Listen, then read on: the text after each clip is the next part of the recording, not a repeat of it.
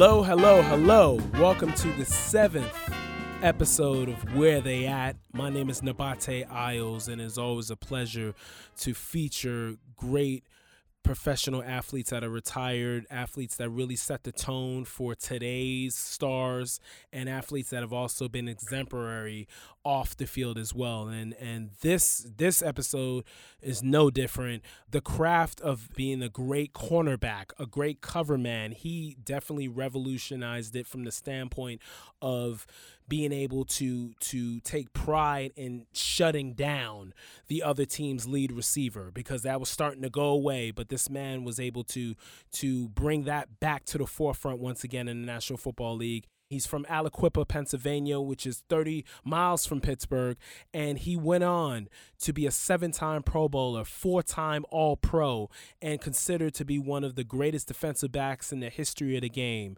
It is my honor and pleasure to present future Hall of Famer. He will be inducted in 2023 when he's eligible, Mr. Darrelle Revis. How are you, sir?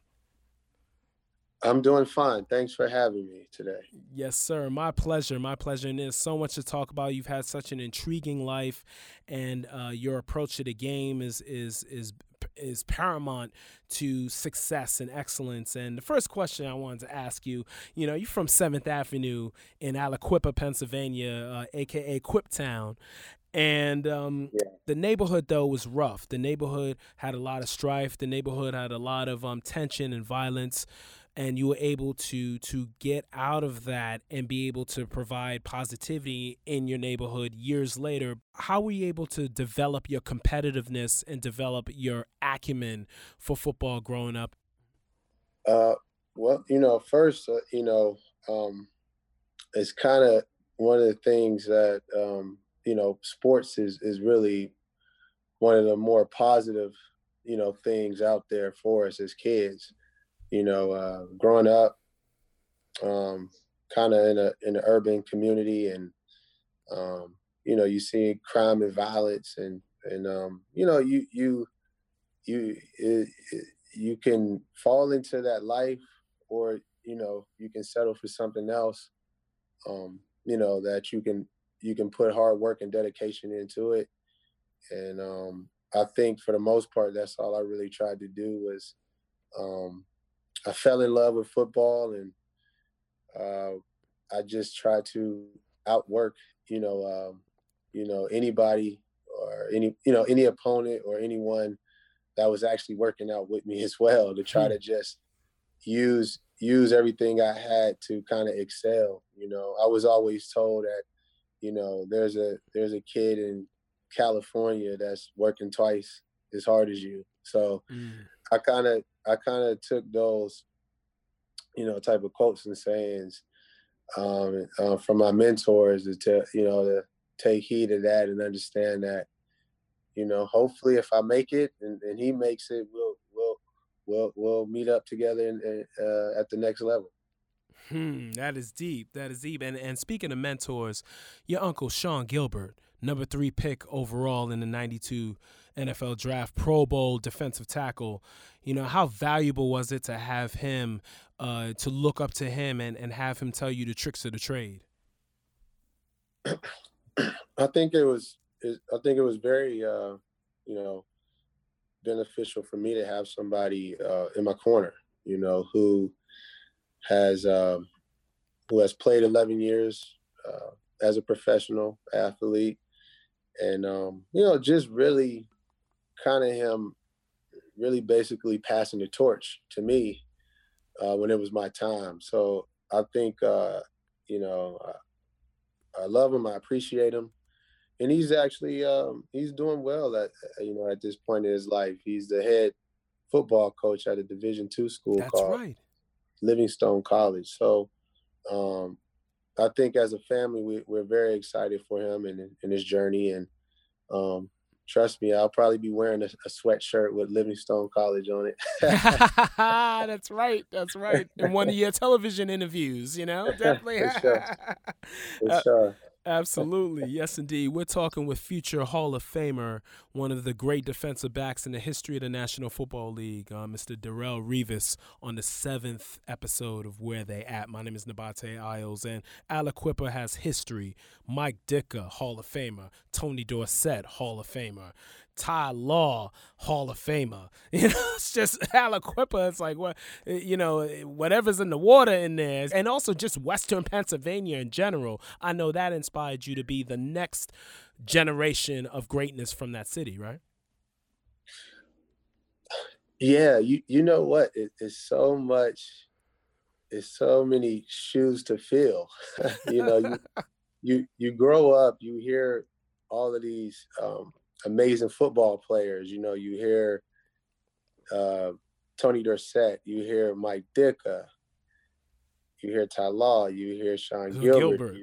You hear LeVar Arrington from North Hills. That's right. You hear Joe Namath, you hear Joe Montana. I mean, Dan Marino. The list just continues to go on and on. Sorry if I'm leaving any names out, but it's just really hard to follow in those shoes because that's all you hear is, Ty Law did this,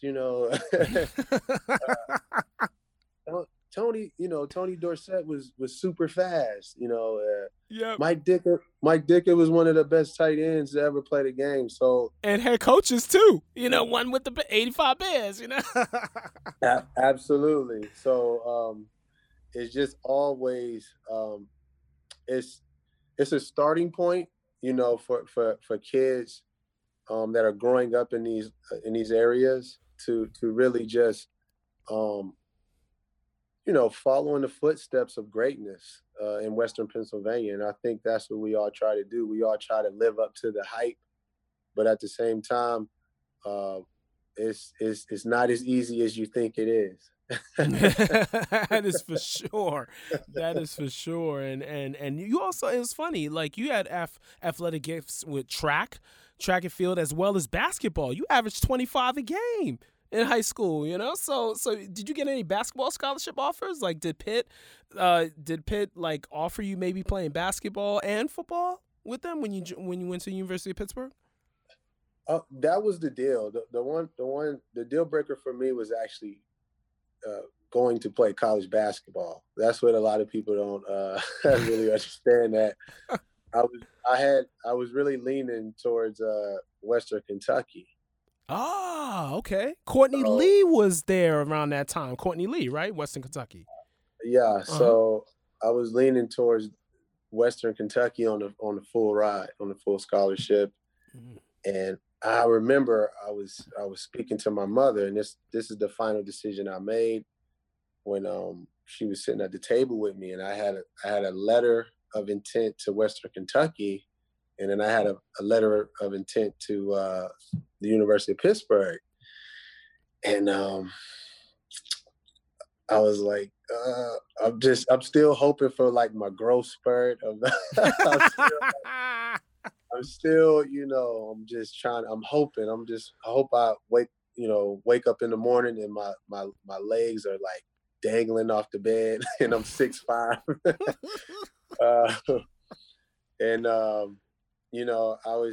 I just told her, I said, I don't think I might have a chance for pro basketball.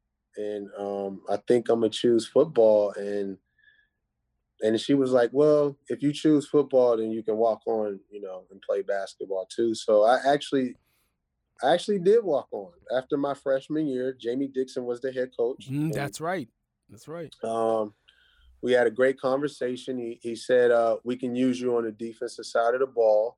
That's your role on the team. They tried to whip me into shape after my freshman season at Pitt. And I couldn't quite grasp it and get in shape. I couldn't get in shape. So Jamie called me in his office, one day and said, look. Do you guys still talk about, well, tell me the story first, and then do you guys still talk about it to this day? You can answer that after. Yeah, he's like, so he said, okay, look. He said, I spoke to your coach, Dave Warnstead, who's the head coach at the time at Pitt. Yes. And he said he believes that you're going to leave as a junior. And he said he feels that you're that gifted, you're that talented. He's already spoken to NFL staff and NFL coaches about you already. So he was like, look, man, just give up the hoop dreams. And he used hoop dreams. That term, right? Right. So I'm like, okay. I'm like, okay. I said, you know what, you're right. I'm gonna let it go. And let it go, and decided to continue to play football, and the rest is history after that. Wow. Yes, indeed. And speaking of football and Coach Dave Wannstedt, how beneficial was it to have someone? He was the defensive coordinator for the world champion Dallas Cowboys. I mean, he coached the Bears too. I mean, like, he was involved in NFL circles. How beneficial was that for you to be able to get that tutelage from him, and for him to be able to have the connections to know already that people were looking at you to be a potential first-round pick? I think it was really, really beneficial to have a coach who has tons of NFL experience. He's played first. Let me say, that's one of the names I left out, is one of the Western PA greats. That's right. But he has so much experience. So I think me and him had a great coach to player relationship, where I can bounce anything, any ideas I had or anything to him, and he would just simply just be there and help me in any way, shape, or form. And it was good to hear those things, but at the same time, I mean, you're talking about a sophomore in college, and they're telling you by next year's draft you're going to be a top pick. So I had to continue to stay focused, and Dave was the guy who actually kept me together and not allow my head to get too big, and listen to the media or whatnot. And I mean, he helped me through my whole process, even when I was a junior, even when I was coming into my junior year. Dave, basically just said, like, just focus on class and football. And we'll discuss this after the season if you would like to stay for your senior year or leave early. So I appreciate him actually helping me through that process. Talking with future Hall of Famer, one of the great defensive backs in the history of the NFL, Mr. Darrelle Revis, on Where They At. Pleasure to have him on. And now you are a skilled punt returner. People forget about that. I mean, that touchdown, the backyard brawl, West Virginia, Pitt. I mean, that was when I knew of you, like junior year, when you really was out there, just with your overall ball skills. And how did that help you as a cornerback to be able to have skills and acumen as a punt returner and see the field? Because, of course, being a defensive back, you see everything in front of you. Yeah, well, when I came to Pitt, I was recruited as an athlete. So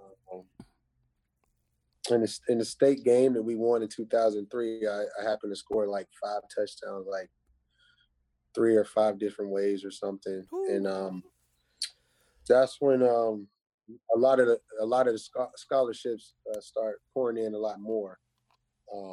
I call myself, I was a late bloomer. I was a 3-star coming out of high school, and I just believed that the University of Pittsburgh, really believed in my talent. So I think when they recruited me, they just seen an athlete. And actually, when I got on Pitt campus, they gave me an offensive playbook and a defensive playbook. Okay. During training camp. So my freshman year, I'm in the dorms. I'm trying to study the defensive plays and also trying to understand the offensive philosophy. And I came in the next day, and I remember Paul Rose, he was our defensive coordinator at the time, and him and Walt Harris was kind of like feuding over like where if I was going to play offense or defense. Walt Harris, that's right. That's right. Yeah, I remember that name. So Paul, which I love him still to this day, Paul would just be like, no, he's playing defense. He's going to be the best corner. I can just see it. He's athletic, you know, and I'm just like, I'm listening like, okay. I'm like, I know I'm like red shirt or something. Like, I don't really know what's going on. And Walt, you know, Walt's like, yeah, you know, we want him on the offensive side. He's very, you know, so I ended up siding with Coach Rhodes. I had to play cornerback. And then my sophomore year, we had a coaching change, and you know, Walt went to Stanford, and then Wanstead, he came in and he was a new head coach. So when Wanstead came in, he seen my athletic ability, and he threw me out at punt return, and that was kind of like my first time out at punt return my sophomore year. And then he put an offensive package in for me on the offensive side of the ball. Wow. We just never really use it because some of those games we were down. Yeah, so you couldn't even like experiment. Was it like a wildcat formation, wildcat type of thing? Yeah, it was kind of wide out receiver. We wasn't really much so that advanced with the wildcat, just receiver, maybe a reverse here and there. But he was real, you know, Wanstead, Dave was real high on me. He was really high on and believed and seen that I had the confidence to make plays, and I was a playmaker at the time. So yeah, that kind of sums up the kind of punt returns, and you know, Dave just put me in that position because he felt that I could make plays on the offensive side, even if it was punt return. Wow, deep, and you were involved. I think this is the best draft of the century, the 2007 draft. I mean, you look at the names. Calvin Johnson's about to be a Hall of Famer. Joe Thomas about to be a Hall of Famer. Adrian Peterson about to be a Hall of Famer. Patrick Willis about to be a Hall of Famer. Marshawn Lynch, borderline Hall of Famer. Yourself about to be a first ballot Hall of Famer.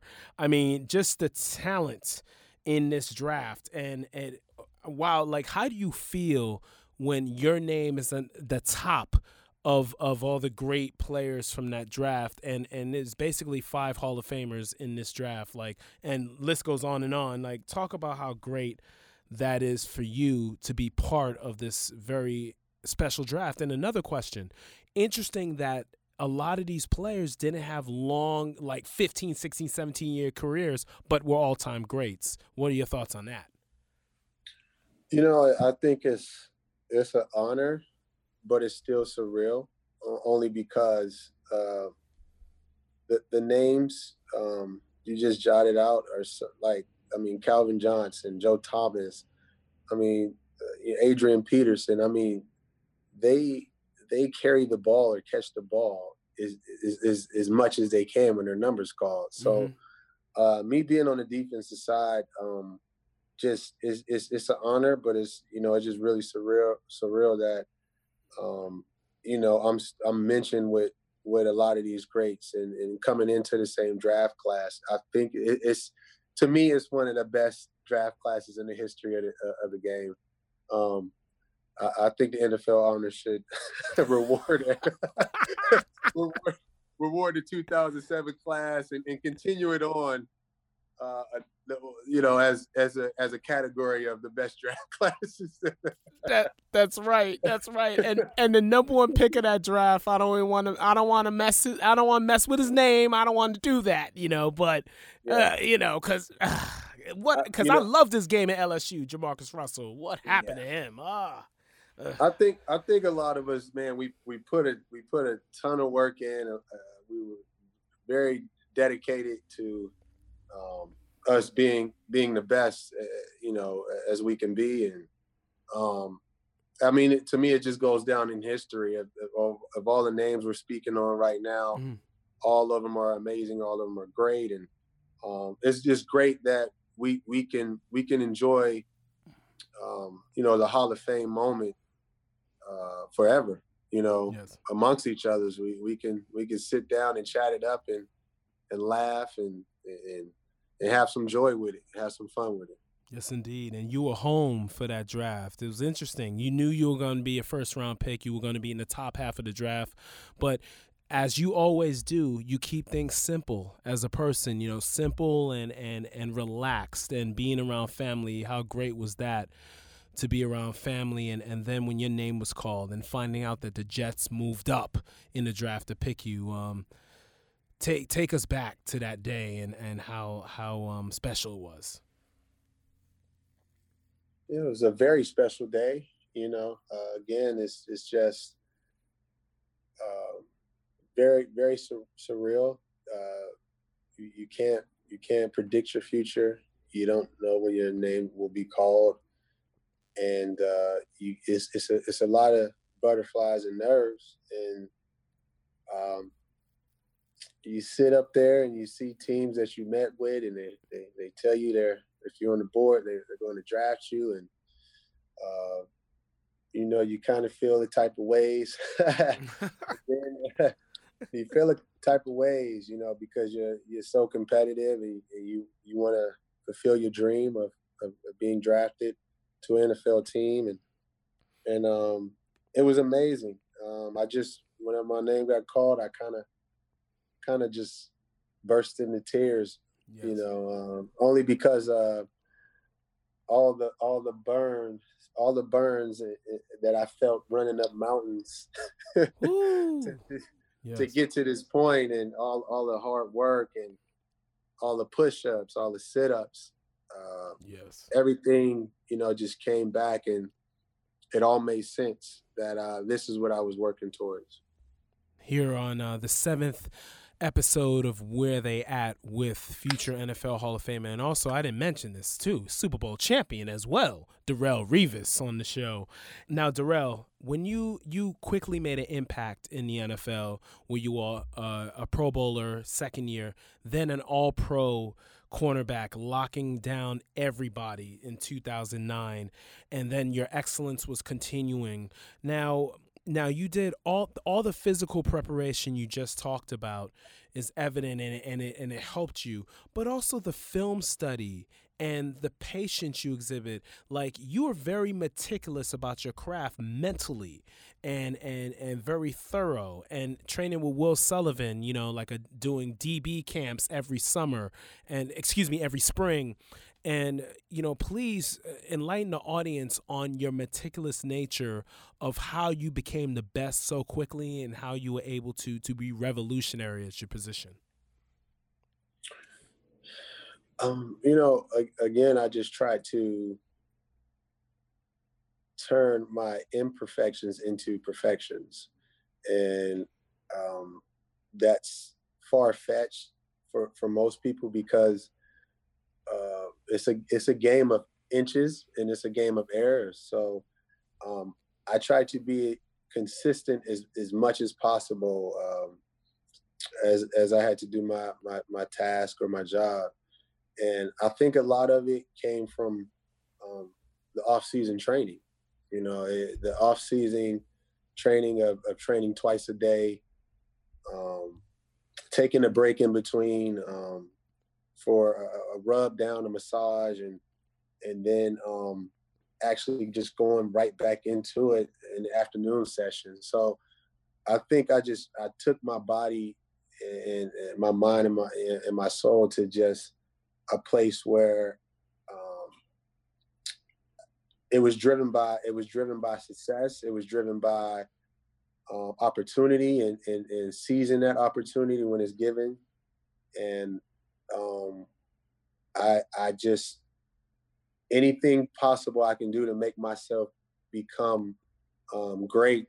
I went I went beyond the limit of, I don't even know if it's a limit, but I surely went beyond any limit I could by film study, studying 5 to 6 games on the player, just studying every tendency possible, studying quarterbacks and then getting into offensive coordinators and what is their go-to plays. I just got so embedded into the film study of it, and it made me so obsessed with the game. I loved it even more. Whew, that's deep. It's kind of like, because I'm a professional musician myself, and it's kind of like transcribing solos of the great artists, the great trumpeters and saxophonists and everything. And you enjoy it more because you're like, whoa, okay. Now I just gained something in my repertoire. Yeah.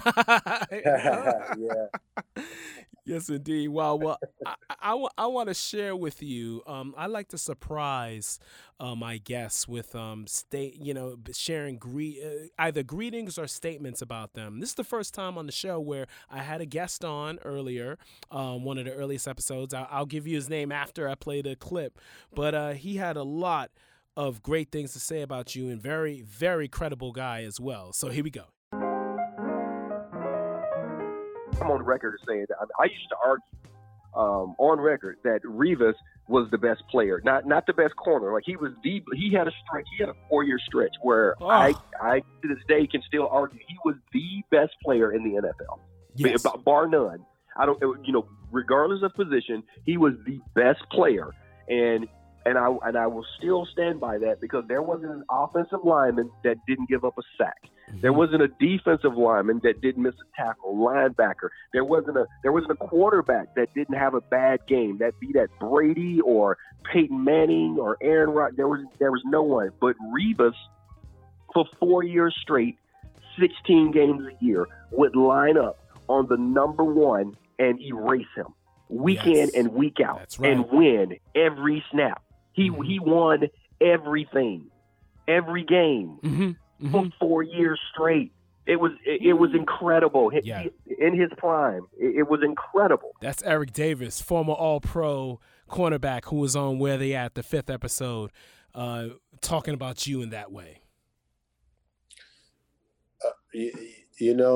Me and Eric Davis connection is him and my uncle played together in Carolina. That's right. I used to be a young kid in the locker room after the games. Yes, indeed. kind of being with the guys. So I got a lot of respect for Eric, and even watching him being an All-Pro and him playing the cornerback position. He was always somebody I looked up to. I know he wore number 25. He was the shutdown guy at the time.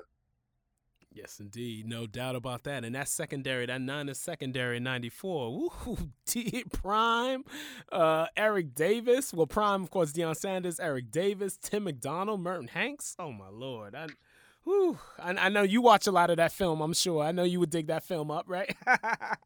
Oh, absolutely. Absolutely. A great secondary. All four of them are great.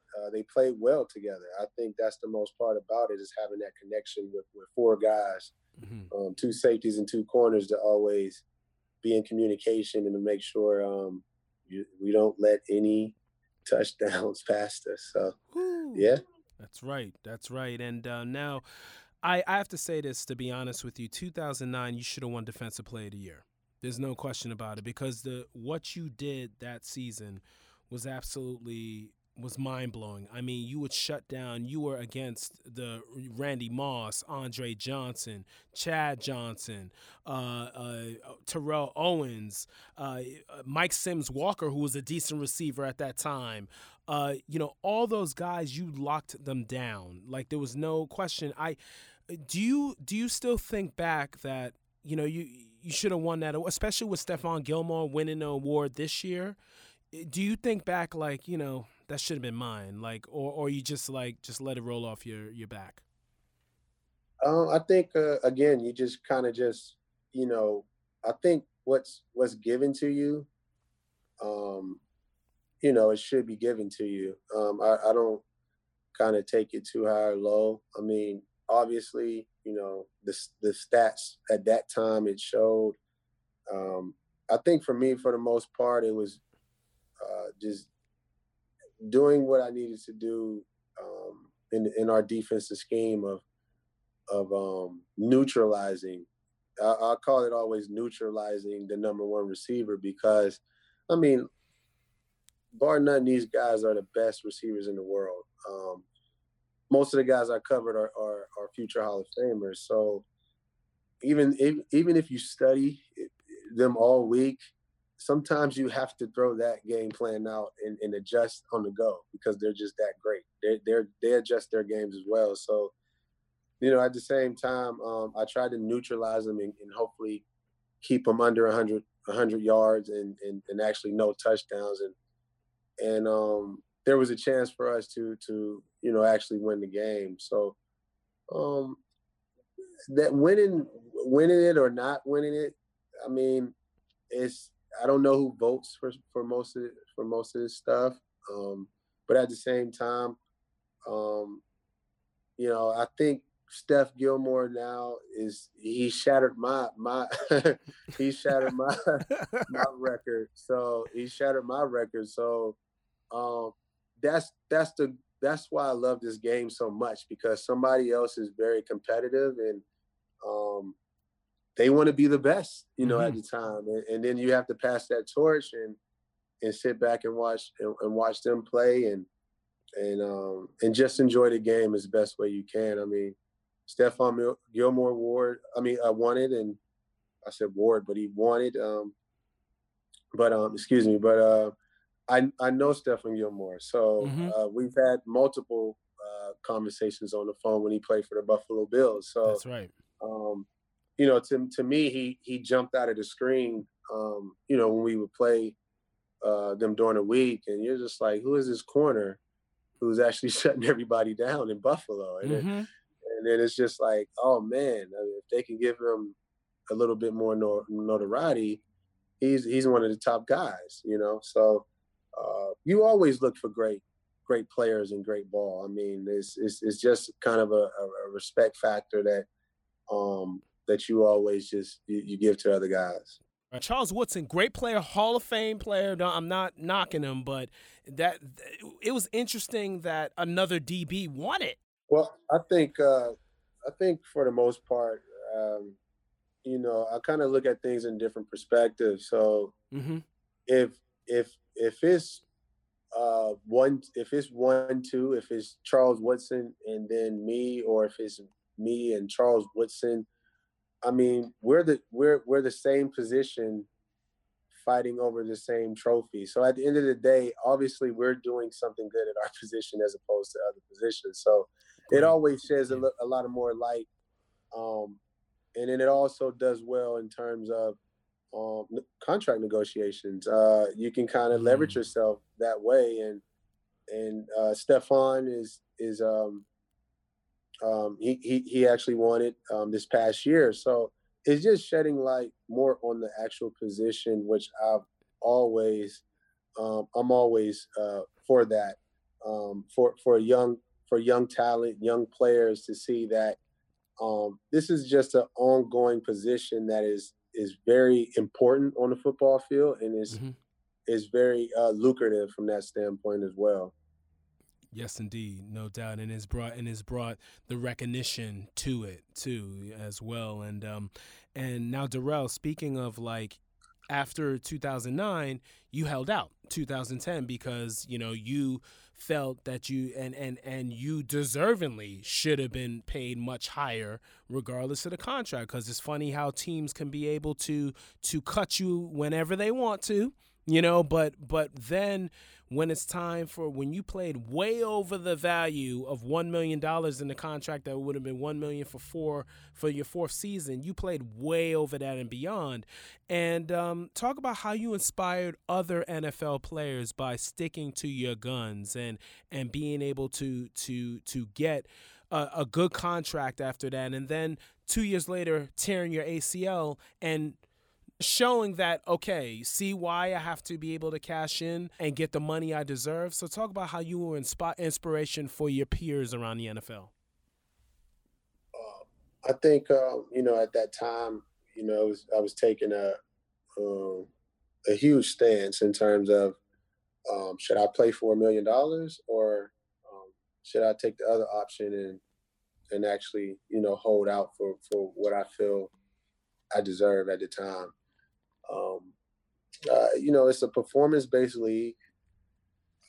You have to perform to have leverage to negotiate the type of contracts me and my team, negotiated over the years. So, during that time, I just basically felt that at the time I did not want to play for $1 million based off of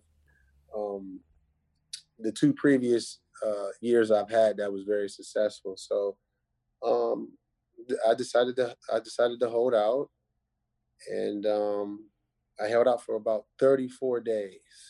I think it was about 34 days to be exact. And I kind of, during that time, it was very difficult because something I love, I was detached from it. But then I think those 34 days helped me mature and grow as a man, especially being in New York City. So I had a lot of time. Those 34 days, I had a ton of time to think about life outside of football as well. So it brought everything back full circle, and it kind of, it was kind of just a stoppage in life to say, wait, you're living your dream. You're in your third year, and you're ready to go back and tackle this thing again and do what you do best. But before you do that, you have to be compensated for your performance. So it all worked out. It was. I'll tell you this. It was one of the most interesting contract negotiations I ever been a part of, because my agents and the GM at the time, Mike Tannenbaum, couldn't come to numbers and the breakdowns of the numbers and the years. So some of it got stalemated at times. And then I think this is just a legendary type of story. Like, Mr. Johnson had to actually fly down to Florida, and we had a meeting in the hangar. So, we had a meeting in a plane hangar, and an airplane hangar, and it was it just felt like we were in some type of movie. Like, a Bad Boys movie or something, or doing something. It was very interesting to be a part of it, but then at the same time, or Die Hard 2 or something. Yeah.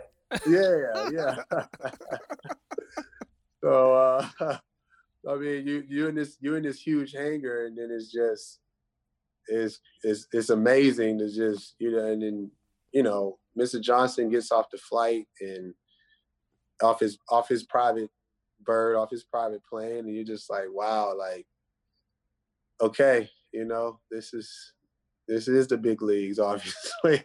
So we finalized the deal there, which was I think it was a 4-year, $46 million, 32 guaranteed. So we finished that deal, which everybody was happy at the table, and it was ready for me to go back out there and perform. So yeah, it was cool. It was sweet. It was cool. Everybody was happy. We were hugging at the table.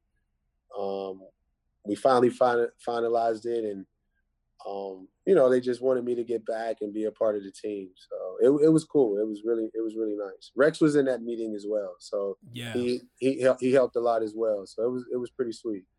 Wow, no doubt about that. And with talking with Darrelle Revis, Super Bowl champion, future Hall of Famer. 2023 will be his eligibility year, and he will be first ballot, no question about that. for sure. And I want to play because there were a lot of good young defensive players on that Jets team that came, in 09, 10, 11, and 12. This gentleman came to the team, was drafted in third round 2012, and now he's an all-pro defensive player. So I want to play a greeting for him, and he talks about how much you mean to him. Here we go. Hey, man, I'm here with Nabate. Reed, man, just want to say congrats on a great career. One of, if not the best to ever do it. You started the lockdown corner, Revis Island, no safety help, nobody over the top. The greatest to ever do it. I remember the first time I had a chance to play in the NFL and also had a chance to play beside you. And really, I've never been starstruck by a player in my entire career. But a moment, my rookie year, just being after practice, might have been in training camp, and watching you give somebody just some ones and twos on how to press at the line of scrimmage, and really just standing there and listening, almost mesmerized at, man, this is one of the greatest to ever do it. Really, giving tools back to somebody else, man. And that was just a magical moment, a real moment just to see you outside of yourself, you know what I'm saying, being willing to give back and have impact. So as you transcend from the game, man, nothing, just want you to know nothing but much love and much respect, man. And hope you have many moments like that where you're impacting somebody else, because in the moments that you're doing that, you never know who you're reaching. Out of all the moments I had a chance to play with you, that one was the one. I think that will stick with me for a lifetime. So much love, much respect, man. Just congrats on all the success, man, and wish you well in your rest of your journey. Love, bro. That was Demario Davis, all-pro linebacker for the New Orleans Saints now. First all-pro team this year. Yes. Congrats, Demario Davis. I mean, he was a young guy who came in and was very vocal to start off his NFL career, and he's blossomed over the years. So I really, that's awesome. That I didn't. Sometimes when you're in things, you don't know that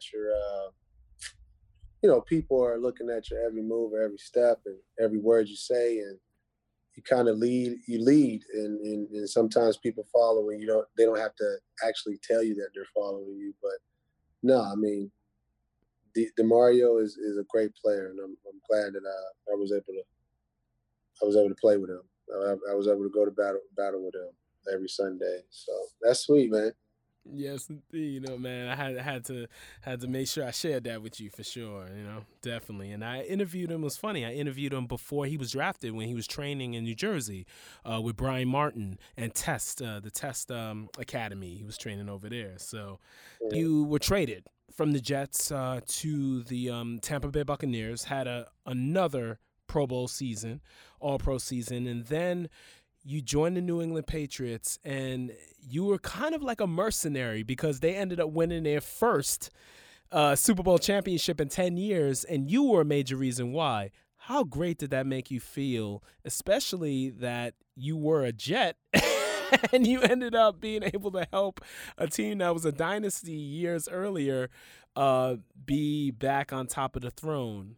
How did that feel for you? I mean, my initial feelings about the opportunity of actually going to the New England Patriots was actually a no-brainer for me, because I was just like, the rivalry, no, I can't do it. And this is the time that I was in free agency at the time. So we're meeting people, we're calling teams, and throughout that whole process, New England, they stayed in contact with us the whole time during the free agency process, and it got down to a point where, Mr. Kraft and Bill Belichick said, let's meet. Like, let's meet face to face. Let's sit down and kind of discuss this. And, after we have the meeting, let's see if you want to join. If you actually join, we got a good chance of winning the Super Bowl.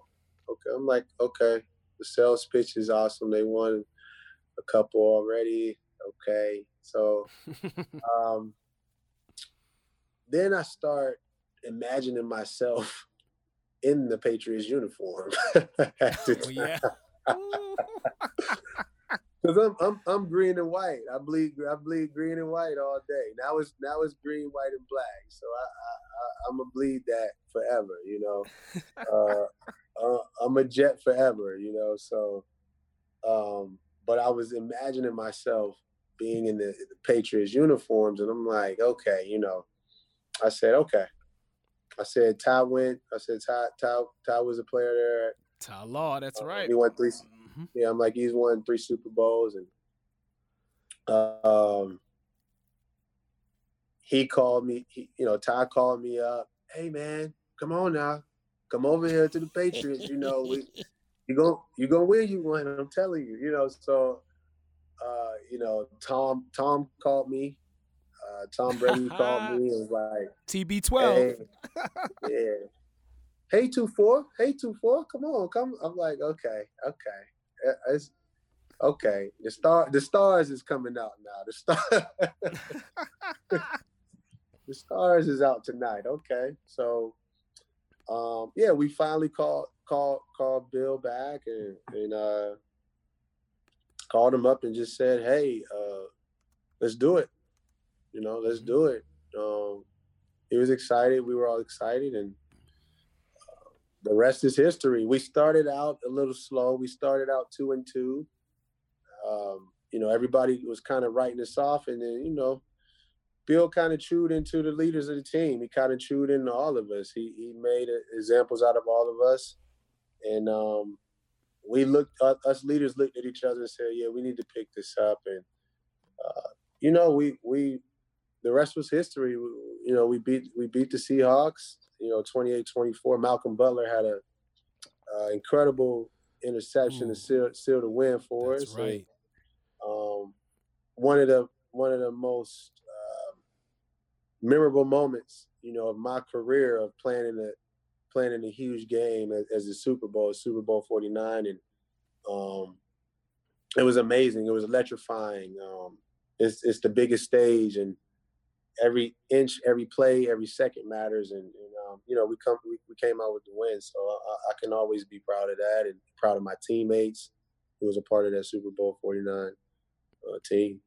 Mm-hmm. Wow, and I lost money on that game, so I was like, Beast Mode, give it to Beast Mode. What in the world?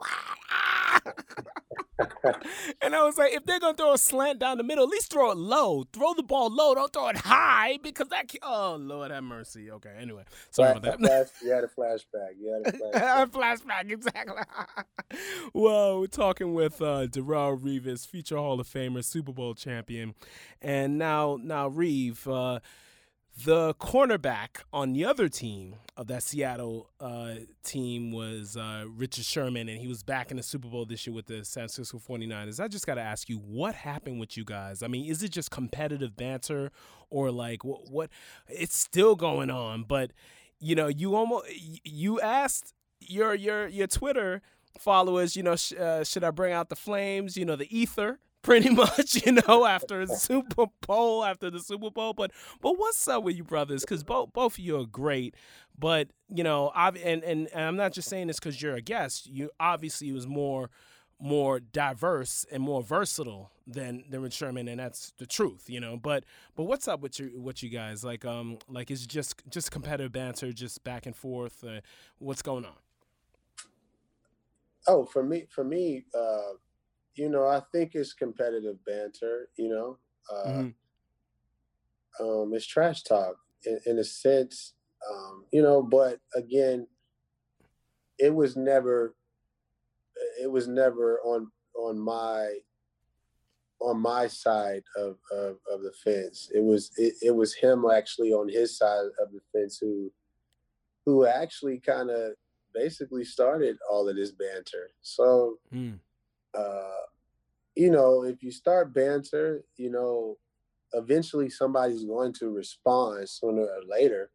Yep. Especially when you keep on trying to bring the lion out of his cage. So you bring the lion out of his cage, eventually, the lion gonna bite back. And That's right. the lion will bite back. back. But in a sense of, for me personally, I just don't really know where it's come from him. And I'll give you a story about me. Okay. For example, a lot of people think, during my early stages of my career, I speak to people all the time when they say, you call Randy Moss a slouch, you call Terrell. And I said, yeah, I did, because that's the only way as a player I felt I was confident enough to even cover those guys. So That's right. I couldn't at the time shake a hand and say, good luck in the game today. I had to sit there and say, I used to say Randy Moss when I was playing in my grandmother's backyard. And if somebody threw a ball to you and you jumped over somebody and catch it, you would say Moss. So I'm like, mm-hmm. he's a childhood hero to me, but for me to really stand up and be competitive and match his level of intensity, because at the time, these guys was doing it for 10, 14 years, So at the end of the day, for me, utmost respect for both of those guys. But at the time, even those guys knew that it was kind of like a new sheriff in town, and you had to pass the torch. They still played amazing. I mean, trust me. I mean, Randy Moss caught a one-hand catch over me, and I didn't think he was going to catch it at the time. It was like Stretch Armstrong, he just stretched his arm out and actually came up with the ball. But I think for the most part, it was all competitive. Mm-hmm. If I see Randy, it's, hey, what's up? You're great. I'm great. Whatever you want to discuss. Yeah. It's just, football, trash talk comes with football a little, more than most maybe sports in a sense. Mm-hmm. I mean, it's just very competitive. I didn't never look at, and I don't know Sherman very well. I don't know him. I haven't spoken to him throughout his career. I know he probably speaks to a few guys or a number of guys, but even when that all happened, when he started the banter, a lot of people came to me and was like, do you know this guy? Like, do you know, is there something between you two? And I'm like, I have no clue. Usually as a DB, you argue with wide receivers. mm-hmm.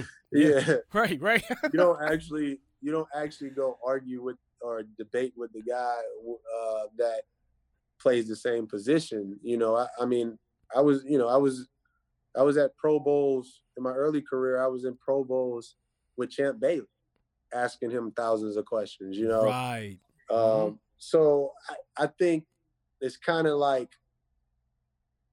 I'm a little bit older than Sherman, but at the same time, I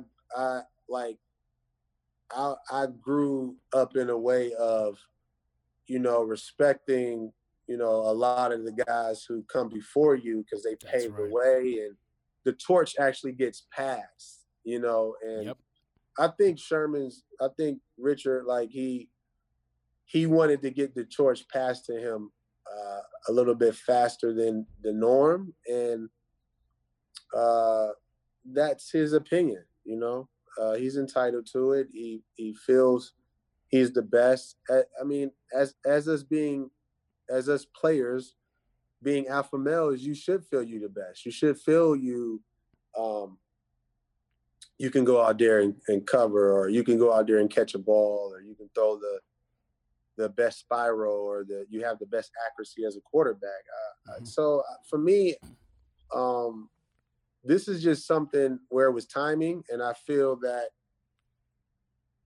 he's in a place right now where He's a great football player, but he has to understand that it's a transition into the new phase that he's coming into. So there's questions he needs to ask, whether if it's me or whether if it's any other DB who's been great playing his game. And you got to understand, as you get older, things change, from a physical standpoint and from a mental standpoint. And he has to understand that we've all been through it. We've all been through it. That's right. And you too were able to overcome major injuries as well. A good thing, and be back at the elite level. I mean, you ended up being a Super Bowl champion as well, for sure. And now I wanted to ask you about Black coaches, in the league. You see what's going on, the whole thing that was going on where there was only one minority head coach hired. That was Ron Rivera, of course. And I mean, he should have been hired anyway, because 2-time coach of the year, you should be, and to go to an organization like the Redskins that needs a lot of leadership for sure. But what is your take with Eric Bieniemy, someone like an Eric Bieniemy who Kansas City Chiefs offensive coordinator, they win the Super Bowl. He calls all the plays. He pretty much is able to organize that offense, and they completely exhibit the vision of Andy Reid. What is your take on the lack of diversity and the controversy, of course, with Kaepernick as well, and with the NFL? It's just times aren't changing. What's your take on what you see, especially being away from the game for a few years? I think it's we just got to, again, just continue to push for having diversity in the NFL as much as possible.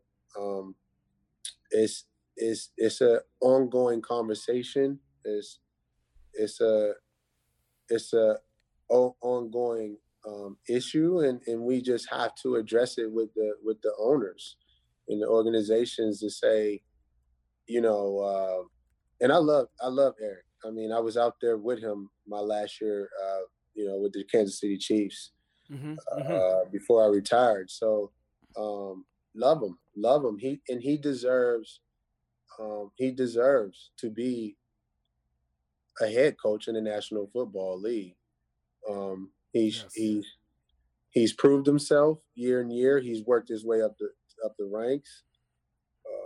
He's a great coach, and they just need to give him a shot, and hopefully they will. I know he wants the opportunity, and I'm sure a lot of other coaches that when we speak on diversity would love to be in these type of positions and have these opportunities to showcase their abilities as a head coach. So I'm pulling for him.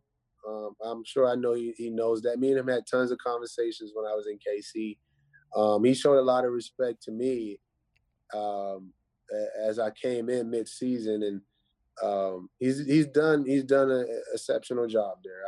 And I hope he becomes a head coach. Kaepernick, for what he's done for the game, is he made a lot of players more conscious of actually what's happening outside of the lines of the game and what's really happening out here, in society. And now, it's a point to where now we have to continue to address these issues and continue to kind of just, work with the NFL. I think, the Players Coalition, they have been working with the NFL. I hear Jay-Z is working with the NFL as well. So this is just an ongoing thing. It's a starting point, and then things can always evolve and grow and become much more bigger as everybody continue to just work on these issues to better them for people and for society. So Yeah. Yes, indeed. And Jay and Beyonce didn't stand for the anthem. Interesting, right? Well, Interesting. You know? yeah, Yeah. that's a hot topic right now, and I think he addressed it though. I think Jay-Z addressed it and said there wasn't a statement and Mm-hmm. about not standing or anything else. I mean, you go from there. I mean, he's in the spotlight, him and Beyonce, and uh, it's a lot. It's a Yeah. lot going on. And it's much a lot going on. So and he just turned 50 years old, so maybe like aches and pains that happens, like so maybe that was it. So it's, it, let me tell you, I'm not that far away myself, so I'm feeling aches and pains now. So but but Darrell, a couple more things. Your foundation, what's so beautiful about your foundation is being able to enlighten kids on nutrition, and it's important for our young kids to be aware of it as well. But talk about like any events you have coming up for your foundation and how you encourage and uplift the children to be educated as well as be aware of their best selves. yeah, the Darrell Reeves Foundation. We tackle childhood hunger and we assist with families and helping them live a healthy lifestyle. So, me being an athlete, I think that's where the inspiration is come from. Is from me understanding that my body is a machine and I have to put the right nutrients in my body for me to perform well. And you have to eat certain portions of food um, to get the nutrition inside your body. And this is something that's very dear to my heart. Like if you're doing philanthropy work, you have to do it from your heart because that's when you get the ultimate joy. And at the moment, we feed about 800 kids at the moment. Um, we know it's a very sensitive topic and subject, and um, we try to educate kids. We want them to grow up and be strong and eat healthy and make the right eating choices. And it's going well for us. We do really well. We're just going to keep on continue to make an impact in school districts and communities. And we would just want people to rally with us, just rally it up with us and come support and be helpful as much as you can. Well, no doubt about that. And the website, I want to definitely plug that for the audience. DarrellRevisFoundation.org. That's spelled DarrellRevis Foundation.org. Make sure to support what Mr. Darrell Revis is doing for sure, because you're enlightening our youth, and that's what's needed. And how you go back to Aliquippa as well to every summer to be able to support the kids there. And I know you see a lot of you and of how you were back in those days, right? Absolutely. Every time I go back, you were in their shoes at one point. So now the tables have turned. You're kind of responsible for being inspiration to other people.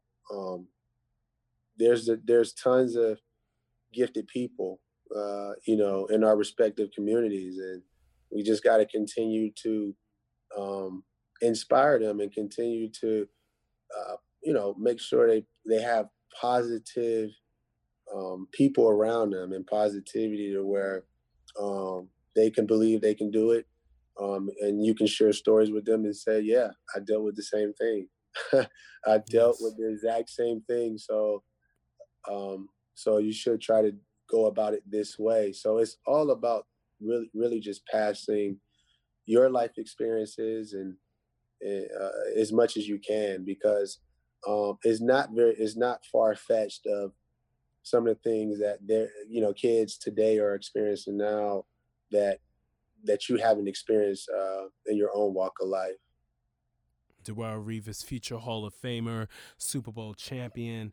And one last thing, we have a segment here on Where They At, and it's called, actually it's funny, for a baseball player it would be called Hit and Run, for a basketball player it would be called Fast Break, Okay. for a football player it would be No Huddle. So I'm going to ask you some quick random questions, No Huddle. And here we go. Here's the first one. The wide receiver you would want to cover from any era of the 100 years of the NFL? Jerry Rice. Yes. Underrated player that you played with or against, that player whose name you haven't heard of recently, but that player that you're like, oh, this cat needs should have more recognition. Oh, underrated. You said my team or any team, right? Yeah, my team or any team. Yeah, this one's easy. David Harris. Yes. And same draft, 2007. He was the second round pick while you were the first round. he should have had multiple Pro Bowls. He just wasn't a media guy. We would tell David, come on, man, you got to speak to the media. He's like, that's just not me, man. It's not me. I'm like, we're like, okay. Wow. Yeah. But I love playing with him. One of the best linebackers I've ever been around. Very smart, very skilled, very athletic. And we tried to get him to speak with the media. He just wouldn't do it. Wow. Well, man, he just like you stuck with your guns, on what you believed in, you know what I'm saying? For sure. Like, that's why you guys mesh so well together, for sure. Now, most bizarre teammate. Most bizarre teammate? Oh, man. Or eccentric. I'll say eccentric, to be more like, be more empathetic. LaRon Landry. Same draft class as you as well. Yeah. LaRon Landry. He would come to. We were in training camp, and he would come with this duffel bag just full of like healthy products and. I mean, pills and, vitamin C pills. He had all of this stuff. And hey, man, hey, you want some? You like, I'm cool, man. I don't know. He had protein. He had whey protein in there. You just like, I'm like, I don't do whey protein, but, I stick to a different type of protein. But, and interesting on the field, man. He was really interesting. Super fast. I think he ran a 4.3. Can bench press out of this world. That's why he was like 6 overall, I believe, in that draft. Yeah, right. 6. to the Redskins. That's right. I love playing with him. That's the year I couldn't finish the season out because I tore my ACL. But I think that year I don't know if he went to the Pro Bowl or not, but he had a great year. So, LaRon Landry is my pick. Interesting. It's always good to learn from my different subjects or people I never thought of. I've gotten some very interesting answers, for sure. Yeah. Oh, wow. So, favorite boxer to watch? Because I know you box and everything and you're into the sport. Who's your favorite boxer to watch all time? Man, that's a tough one. I'll say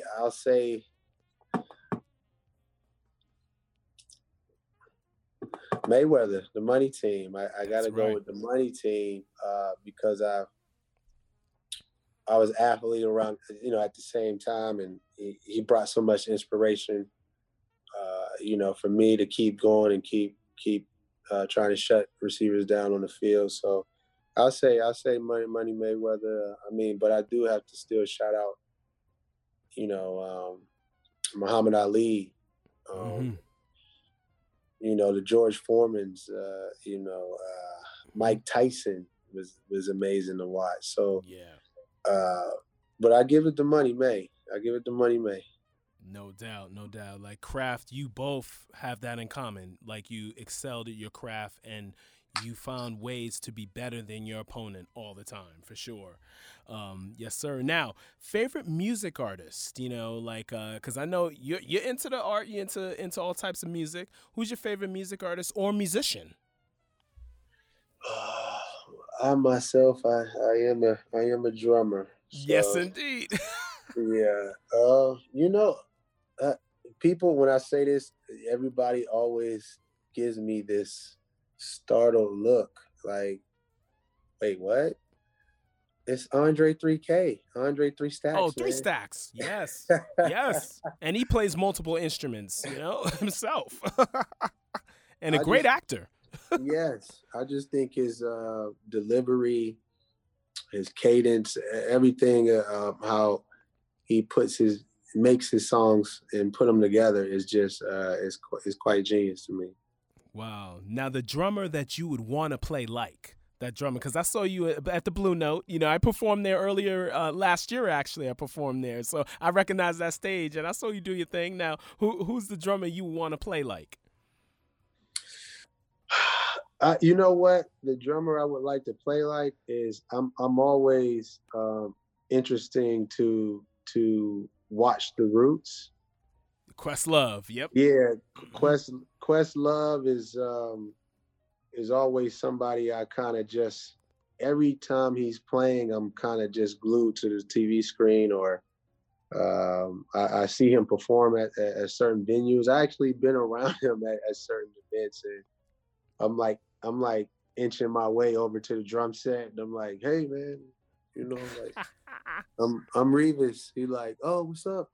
Cool. So I'm just enamored about the way he plays and how he goes about his business. I think he's one of the best drummers of all time.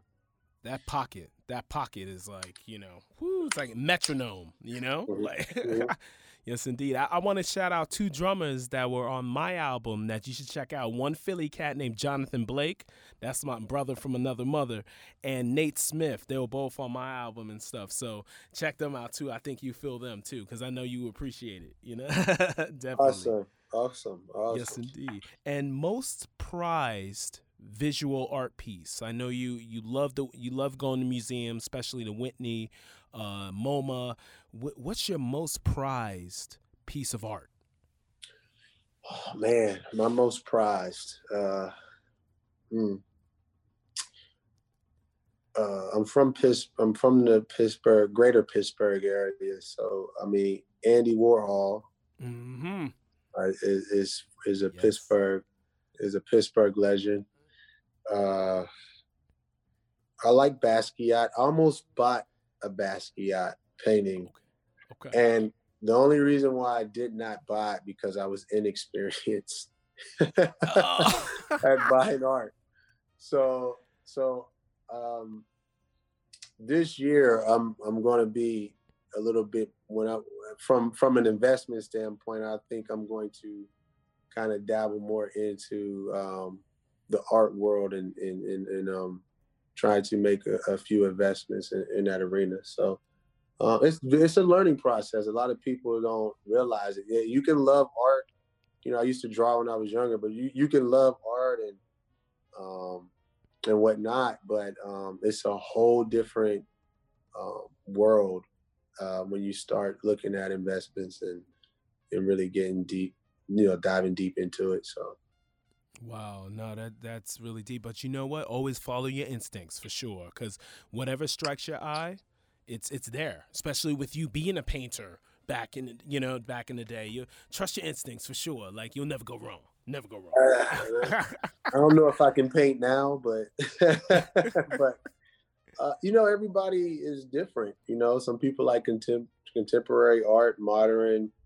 It's just, I guess, right, like you said, like what really, excites you, or what are you into in terms of, what you're looking at and what you're seeing. If it tells you messages and it tells you certain things, it's really interesting. It's really interesting to be, to get involved with. So. No doubt. And one last question for you on the No Huddle segment. Another 24 who perished, unfortunately, with his daughter, Gianna. We talk about Kobe Bryant. He was 24 as well. And you both had that Mamba mentality. Your favorite Kobe Bryant moment? My favorite Kobe Bryant moment is actually winning his 5th ring. I think, that just, really putting him into a stratosphere that's, there's just is no limit to it. And it's just amazing to see, his journey. I mean, even all the way from Lower Merriman, coming out of high school, and he's just inspired so many races, so many cultures, so many people, by how he plays the game, but also how interesting of a person he is, and the way he goes about inspiring with his words and his experiences. I mean, this guy's in the gym at 2 a.m. in the morning with a cast on one wrist, and he's on his right hand, and he's shooting free throws with his left hand. So, I mean, the Mamba mentality is just it goes. I know he's an ultimate competitor, but his Mamba mentality inspired so many industries and so many people across the world. And my condolences go to his family and Vanessa, and all the victims. The other seven victims. Yeah. The victims. Yeah, man. And it's very unfortunate, but we're here for support and to make sure his legacy lives on, and everybody involved, their legacy continue on, because even his daughter Gianna, I mean, she was going to expire probably exactly the same way in the footsteps of her father. So we wanted to see her blossom as well. I'm sure everybody did. And we just, wearing the 24 is very special to me. It's always been, because even though I was wearing it, I was thinking I was an image of Kobe on the football field. So I'm thinking, don't let Kobe down, because I wear 24. That's right. And you certainly didn't. You certainly didn't. I have to live in his, I have to, live curiously through him, and just been amazing. He's done so much. And he was going to continue to do a lot more, but he's done so much for everybody. So we really appreciate that, Cole. No doubt. And speaking of 24, your Twitter handle @Revis24 as well, for for the audience that wants more information about your foundation. Also, the great tweets that you put out, and also the retweets, that has a message, for sure. And you're very deliberate and meticulous in your message and how you approach the game. And wow, we could talk for hours more, but I'll let you go. I don't want to hold up any more time, sir. But Mr. Darrelle Revis, it is an honor and pleasure, and thank you for joining my podcast, and I really appreciate you, sir. Thank you very much, and glad to have interviewed you a couple of times way back, when you were with the Jets, and glad we were able to reconnect. Thank you, sir. Oh, thank you for let me use your platform. I really appreciate it.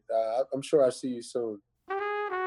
Thank you all for listening to Where They At, the 7th edition. And I want to thank Mr. Darrelle Revis for joining me. I mean, honored to talk with him. Future Hall of Famer. Like I said, he will be on the first ballot in the year 2023. I want to also thank my brother Demario Davis, someone I've known for a long time, just like I've known Darrelle, and thank him for his very wonderful greeting. And glad I was able to use Mr. Eric Davis's take from a couple of episodes ago, how great Darrelle Revis was. Also, I want to thank One Productions, Fela, Dennis, and Joy. I mean, just such a wonderful, glorious studio, and they expanded their studio as well, so I feel more at home for sure.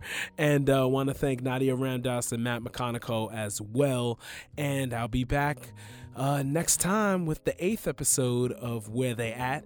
And if you like the music as well, check it out. It's called Eclectic Excursions, my album Eclectic Excursions. You can check that out on iTunes, Apple Music, Spotify, Tidal, Google Play, Amazon, etc., etc. And you can also check out my website, Nabate Isles, NABATEISLES.com. We'll be back with another great episode of Where They At very soon. Thank you all very much. God bless.